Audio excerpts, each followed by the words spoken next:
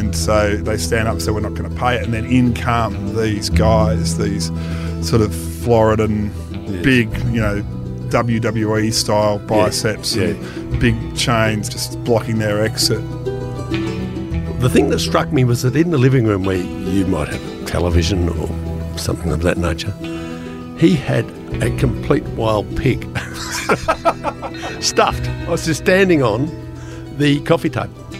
I'm Andrew Rule, this is Life and Crimes, and today we are resuming the discussion with Tony Wilson, who has done virtually everything, but among the things he's done, apart from being a Hawthorn Reserves footballer and a lawyer and an author and a lot of other stuff, he's a successful writer. He wrote 1989, The Great Grand Final.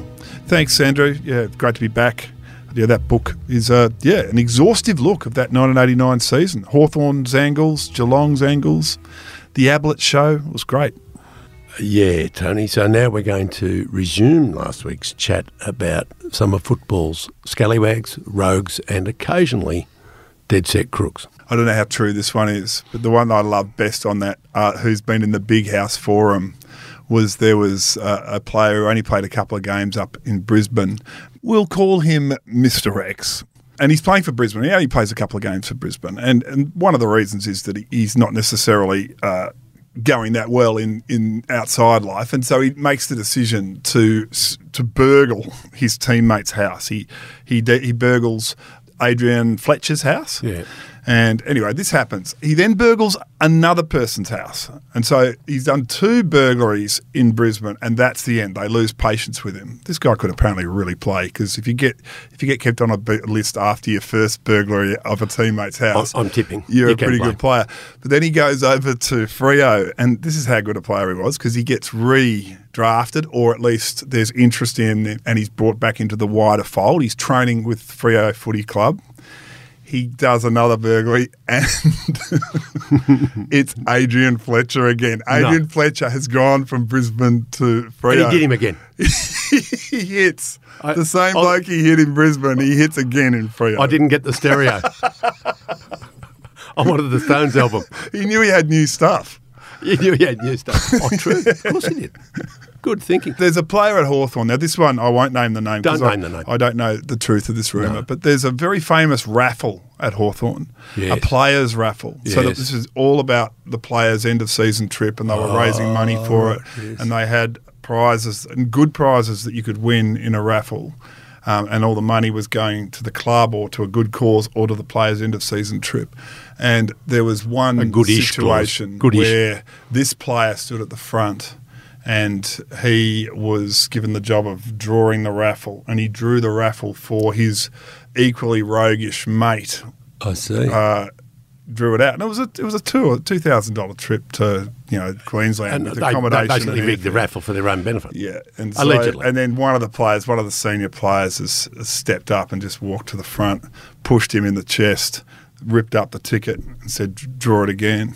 Was that Campbell Brown? I think Campbell Brown might have been the enforcer, the peacemaker, the enforcer. Yes, it was of the Campbell Brown era. Certainly, I think it was Campbell Brown or Richard Taylor or one of those sort of fellows. Shane Crawford. One of those kind of leaders stood up and said, "No, this is not going to happen. This is not on." No, that could happen, because there's always rogues in clubs.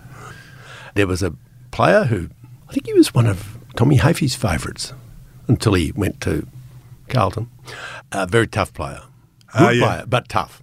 And good and tough and good and tough. And fight for fun, drink for laughs, punt a lot. Well, one day there were the SP bookies that we all know fairly well, operating over in the inner west, Flemington. They're in there doing whatever they do, taking phone calls, collecting cash, whatever they do. And a geezer walks in, or maybe 2, walk in with balaclavas on. But they knew exactly who they both were. One of them was that player. And the chaps who were getting robbed, they just didn't want to see that. They just pretended they didn't see him and pretended they didn't know, because they knew they'd see him in the ring at the races the next day, and they didn't want to embarrass each other. So they just pushed the money towards him, and he took it, and it all came back at the races anyway. And did he never got caught for that burgle? No. No? No, that was a armed robbery with a gun. Armed robbery. God, he did do some time. It was a balaclava and a gun. No wonder you're not finding the name. And with the that other one. chap was a Moran. The other fellow might have been the late Des Moran, known as Tuppence. I think.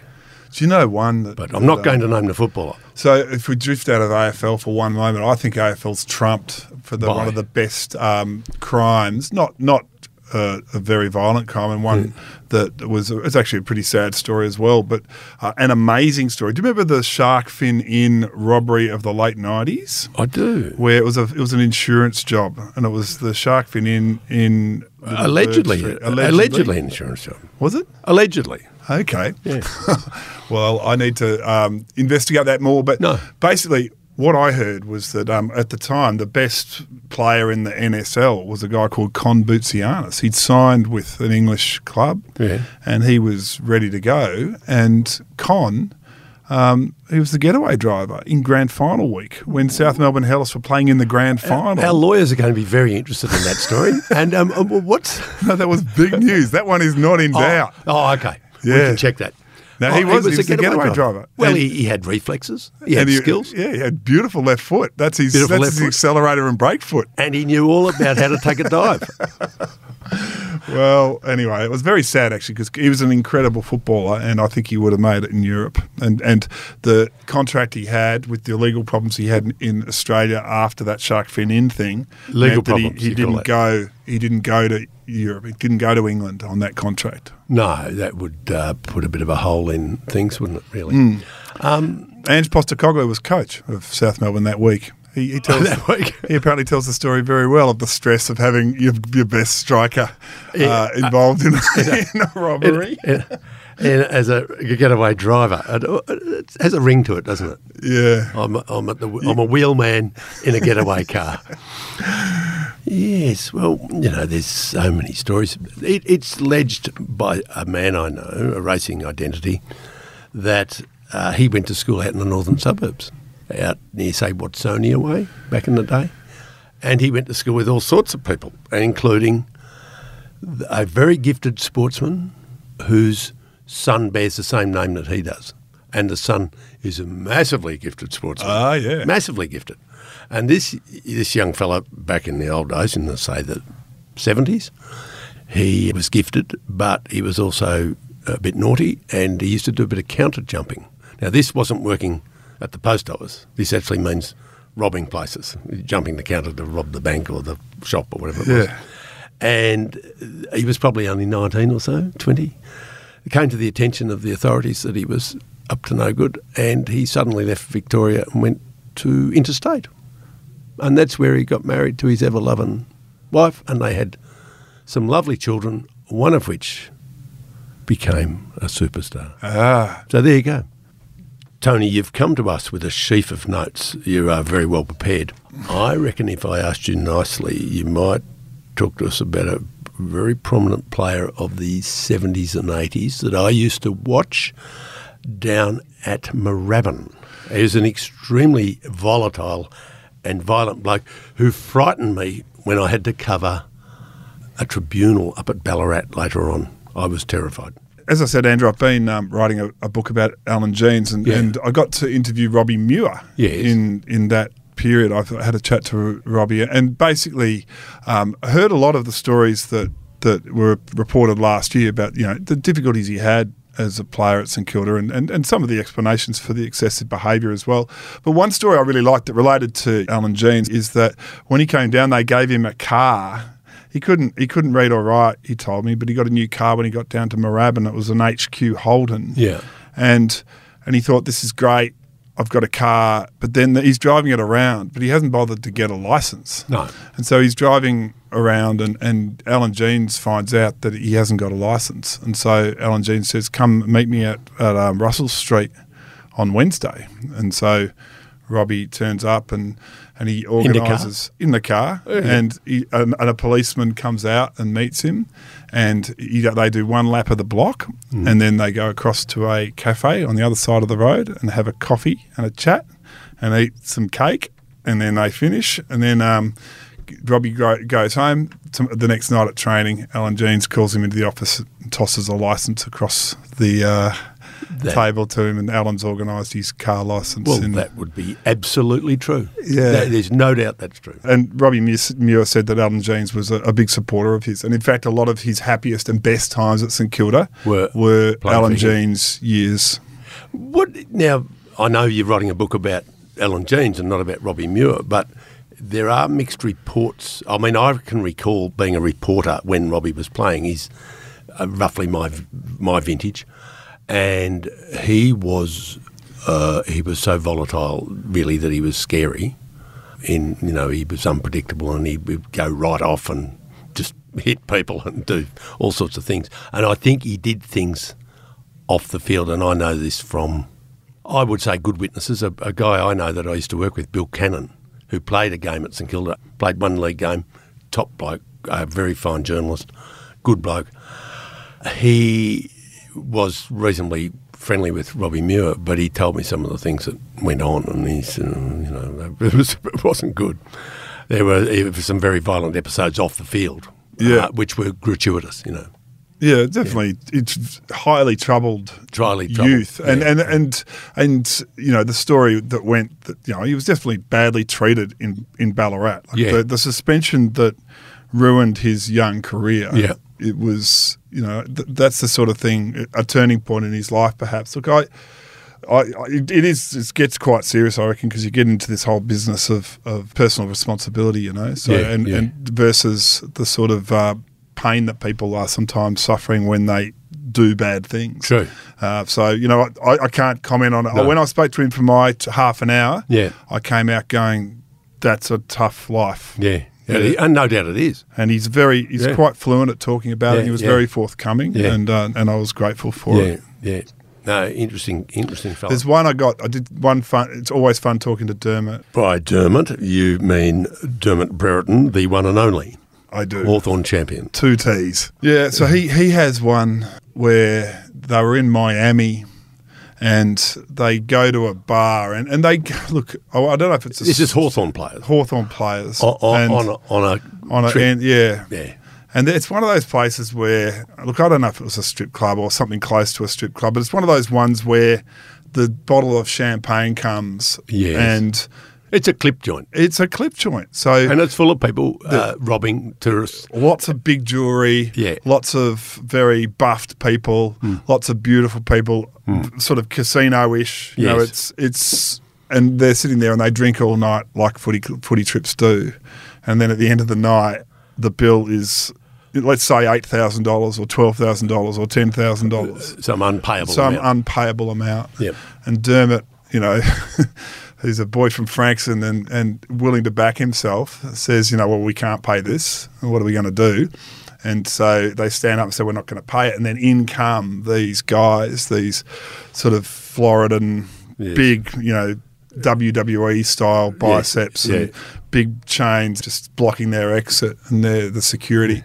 And Paul Cooper's the one who told me this story. And Dermot says, I've got the 2 in the middle and and then there were 4 of them and he was assigning the one to each side. He was he in a gentlemanly fashion, Dermot offered to take 2.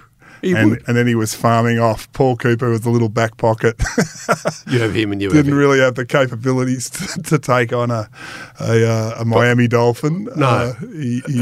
Anyway, he probably trained down at But they got out of there with their lives, and I think Paul said they didn't pay either. Good on them. So they paid a small amount. You have to hand it to Dermot Brereton. I read once that Irish people with Irish names won more Victoria Crosses in World War I than anyone else, but from each of the armies, Yeah. And you can see why. Yeah. And you see that I'll take the middle too. Yeah. Oh, he is. And he was telling me in our chat about the Yabby thing as well, that, his family were really in the Republican politics back in Ireland back in the 40s and 50s, and sort of grandmother had seen bullet wounds, that sort of thing, treating the young boys as they came through. And he was, they're properly tough, that family. Yeah. Yeah. Yeah, and seriously, no doubt about it. And interesting fellow in his own way. Oh, he is. Dermot Brereton, He's very thoughtful. Very. I've always really liked him. One of the people that is the most caring, I think, of other footballers, especially at that time when he was king. Yeah. He was very caring of young footballers. Yeah. There's more hidden depth to him, I think. They're all good fellows, and we're not knocking anybody here, but there was a story, and I know I alluded to this once in print, and it backfired because everybody was alive at that stage. And the man concerned, I'm going to tell it in a minute, but the man concerned rang me very sad, and he said, "It's not so much me, son," he said to me, about the story I'd written, which made it sort of clear that it was him. He said, "It's Mrs., his wife." He said her first name. "She thinks I should be in line for an OBE or an MBE. Now I won't get one." And that's what he was worried about, being monstered by his wife, because this old story had crept up. And what it was, this fellow played for North Melbourne in the good old bad old days when North Melbourne was, they were the shin boners. They were at Arden Street. I remember these days. They were a fairly rugged old crew. They always were a bit of a rugged team because, some of their supporters were fairly tasty. They were Dennis Smith, Greedy Smith and these sort of guys. They sponsored players and they ran, bars in Manila and things like that. They were involved in the Great Bookie robbery, some of these guys. Anyway, this fellow who was not involved in the Great Bookie robbery, he was a pretty handy player in that era. But he was a bit of a hard case, they said. Might have known his way around the fruit markets and that sort of thing. They always said that when he hung his pants up on the peg at Arden Street to go out to training, you had to be careful because sometimes a .38 pistol would fall out of them, a revolver. And this was a story that I alluded to in print many years ago, which led to this great sadness. When he rang me and said, "Oh, it's not me, mate, it's her. She thinks I should be getting an OBE. Now I won't get one." So he was thinking, I'm not really contending the facts here, but it's fair enough, but it would be great if it didn't run. He'd later become a very successful businessman with property and commercial interests around Australia, big property interests. And he ended up, living in a penthouse and all that good stuff. But I don't think he ever got the gong. And his wife, I don't think he cared about gongs, but his wife did. And we'll be back after this.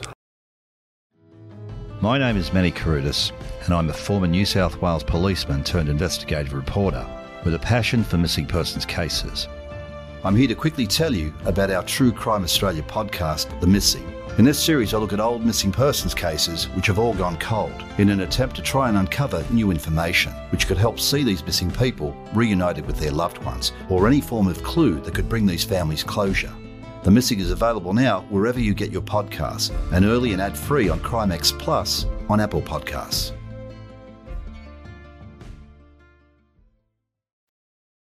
Tony, did you not mention Delicate Des Dixon to me once? Oh, just at my Why was he called Delicate Des? Because he used to belt players at training. Tell us more about him. He sort of predates my era as a sports reporter. So I thought of him not as in the criminal sense. I only know him because Dad said that it was whenever he talks about how scary footy was in the 60s. I did intra-club games with Delicate Des Dixon because he. That his only thing he could do was, I don't think he could kick or handball or mark. He just could kill people on the field. That's what he did. That was his job. Yeah, and his dad just said it was so scary playing. And every team had one. That was the thing, that you talk about hard men and rogues, that nowadays no team has one. So there's not one player. That you have some players that are a bit physical, more willing, but there's no one who's an assassin. No. And up until the 1990s, every team had an assassin. Oh, let's go through them. The hitman of Essendon. Yeah, well, he could play a bit, Roger, couldn't he? But as he was eventually named. Well, and Rod Grinter, Rod Grinter? Oh no, a fellow I know well, and I really like him. Stewie Gull. I noticed that in these forums where people send in things that could have beens or to big footy or whatever, and sometimes they do one from the back line, the tough guys, this and this, Guinto, and repeatedly Stewie Gull goes in all those teams. Worsfold Because not only he was a tough footballer, he also won fights as a boxer at Festival Hall. Yeah. So he could actually use his hands, which a lot of those guys couldn't. And famously, he dropped Ronnie Andrews twice in one game because he dropped him once and Ronnie said, "You got lucky," or "Try it again," or something. And Stewie hit him again and dropped him twice. So that was that. And he was pretty good at it. My dad taught Ronnie Andrews at Ringwood High. Did he? And how was he? A good student? Yeah, he says he was fine. It says not a standout student, but not a bad student. What subject? And not a bad kid. What subject? Geography. Geography? And history. Oh, that's good. Yeah. Well, that's good because it's helped him in his later life because he now drives a school bus up out of Mildura. Oh, does he? And if he's good at geography, he won't get lost. Well, Ray Wilson says hi, Ronnie, if you end up listening to this. And I often think, I was on a school bus when I was a kid in the country and I feel sorry for that old driver, Bluey, his name was, Bluey Stevens. Sometimes he'd have to stop the bus and go crook at kids down the back and so on and so forth. I don't think Ronnie has that trouble. No. I think very if he looks at them and says, "Don't play up, kids," they'd all go, "No worries, Ronnie." And Bernie Quinlan sometimes drives the airport bus. Does he? From the Mornington Peninsula. Super boot. Yep. Is he one of the finest kicks that anybody ever saw? If you do, some people haven't seen his highlights for a while. Look it up on YouTube. I 10 thought he was great a goals wonderful from player. Bernie Quinlan. Unbelievable. And while we're on the subject of rogues and buses, let's remember the one outside the tunnel. What happened there? Well, Darren Mullane, he was a regular at the tunnel, and Dennis Banks, and those two were definitely involved. Mm. And maybe a third person or fourth person? Maybe. Maybe. Yeah. Someone who's footballish, maybe, but not a footballer. Possibly. They got, the bus was left idling with the keys in, and they thought, here's a chance to drive a bus. Yeah, that's right. I think that way. Where did they take it? Not far. I don't know. I never got the next sentence other than the fact that a bus was hijacked. Do you know the rest of the story? Only that they got a few blocks, I think, and then abandoned, I think. And were they ever really pinned for it? It was more sort of rumoured about.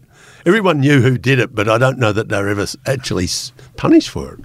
It's amazing, isn't it, when you think what would happen now with that?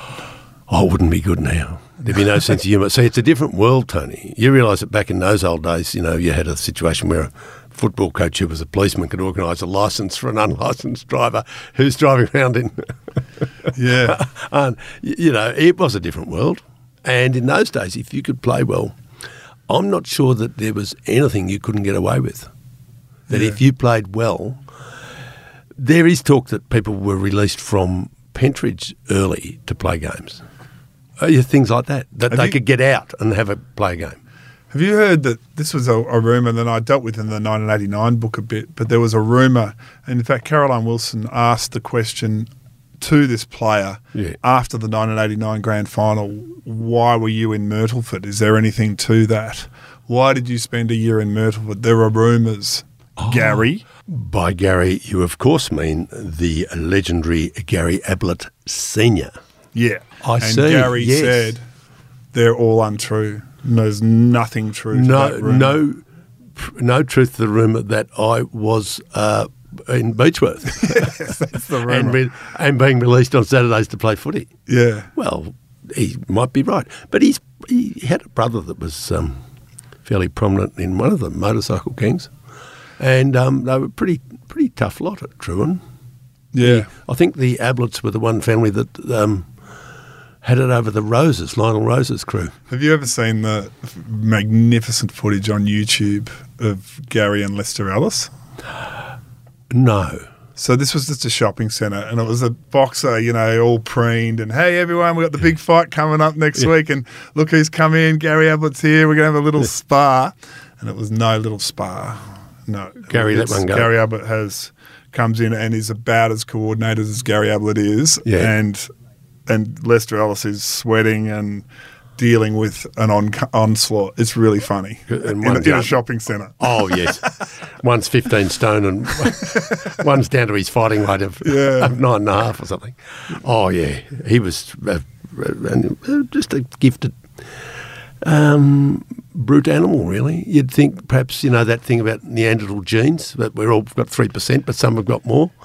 Maybe he has. He's just a very strong, very fast person. In my book, I wrote about 89 grand final. Yeah. There was a great story. I think it was from Yates. Mark Yates told me that they went out to it was a wombat, it was a kangaroo reserve or something, they went out and the activity that Blighty set for them was to chase Wild animals.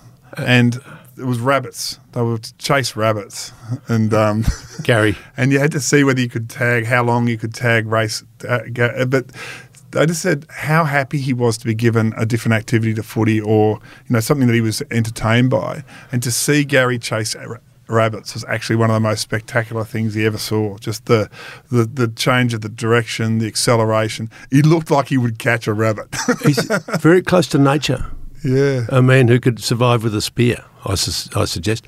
I once visited his house in Geelong in later years when things weren't going so well, and he was late. We were there at 4 o'clock, and at 5 o'clock he climbed over his own back fence. And he said, I was a bit worried because they drive past. And I said, who? He said, them. They. The people that are watching me. I said, is that right? And he said, yeah, but I've got them fooled. This is true.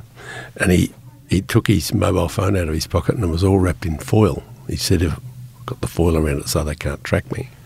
So I went around the back and over the back fence. And then we went inside to his house, and I'm from a timber townish sort of area in Gippsland, East Gippsland. So I've seen simpler places, simpler than suburban Melbourne, where people lead more rugged lives, where I come from. But it was pretty rugged at Gary's house because I think he was living there alone. No softening influence of. And the thing that struck me was that in the living room, where you might have a television or something of that nature, he had a complete wild pig stuffed. I was just standing on the coffee table. So this wild pig was big enough to, it was as big as the average centre-half back, and a lot hairier. And a stuffed pig, a very ugly, horrible smelling thing, not a nice thing. And it'd give you nightmares. And there it was, pride of place in the living room. And the other room off to the side was devoted to the laundry. And I knew that because all the washing was piled up to about the height of the average 12-year-old. It was magnificent, really.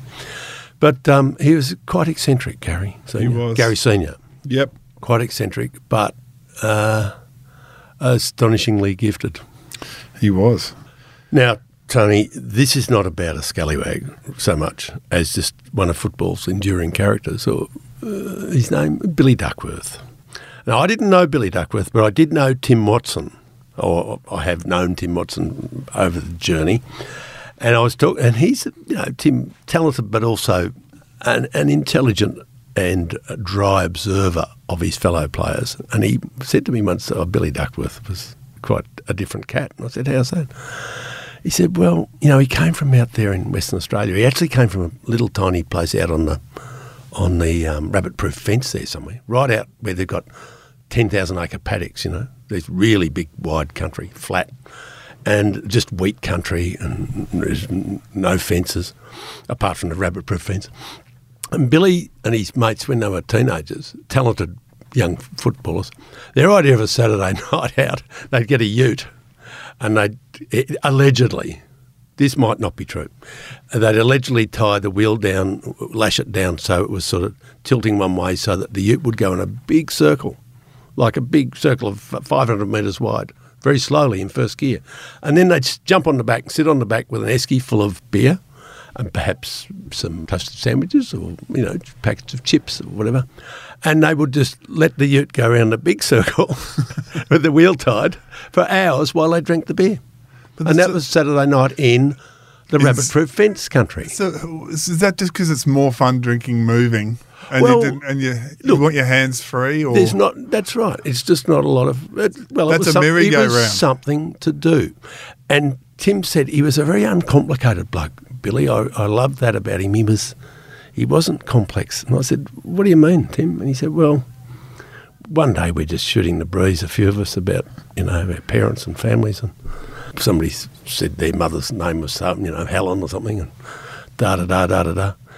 And what's your mum's name, Bill? I said and he looked a bit puzzled, and he went quiet, and I said, what's her name? He said, oh, I don't know, I just call her Mum. And we'll be back after this to finish our story. A troubled young woman. Her evil parents. We never had any issues between us. Has justice been done? I'm in a prison. Join journalist Richard Gilliatt as he delves into one of Australia's most gripping cases. Shadow of Doubt, a new podcast investigation from The Australian. I cannot find one of these allegations that's possible. Listen now, wherever you get your podcasts. Tony, thanks for coming back, and just remind us how people can get in touch with you. Well, I'm on Twitter, by Tony Wilson, and also I've got a newsletter. I'd love people to join up. It's called Good One Wilson, and also a podcast, Speakola. You're on it. I'm having you on to talk about what's about great speeches, and you're going to talk about eulogies for me. I'm looking forward to it. Thanks for listening. Life and Crimes is a Sunday Herald Sun production for True Crime Australia. Our producer is Jonty Burton. For my columns, features and more, go to heraldsun.com.au/Andrew Rule, one word. For advertising inquiries, go to newspodcasts@news.com.au. That is all one word, newspodcasts sold. And if you want further information about this episode, links are in the description.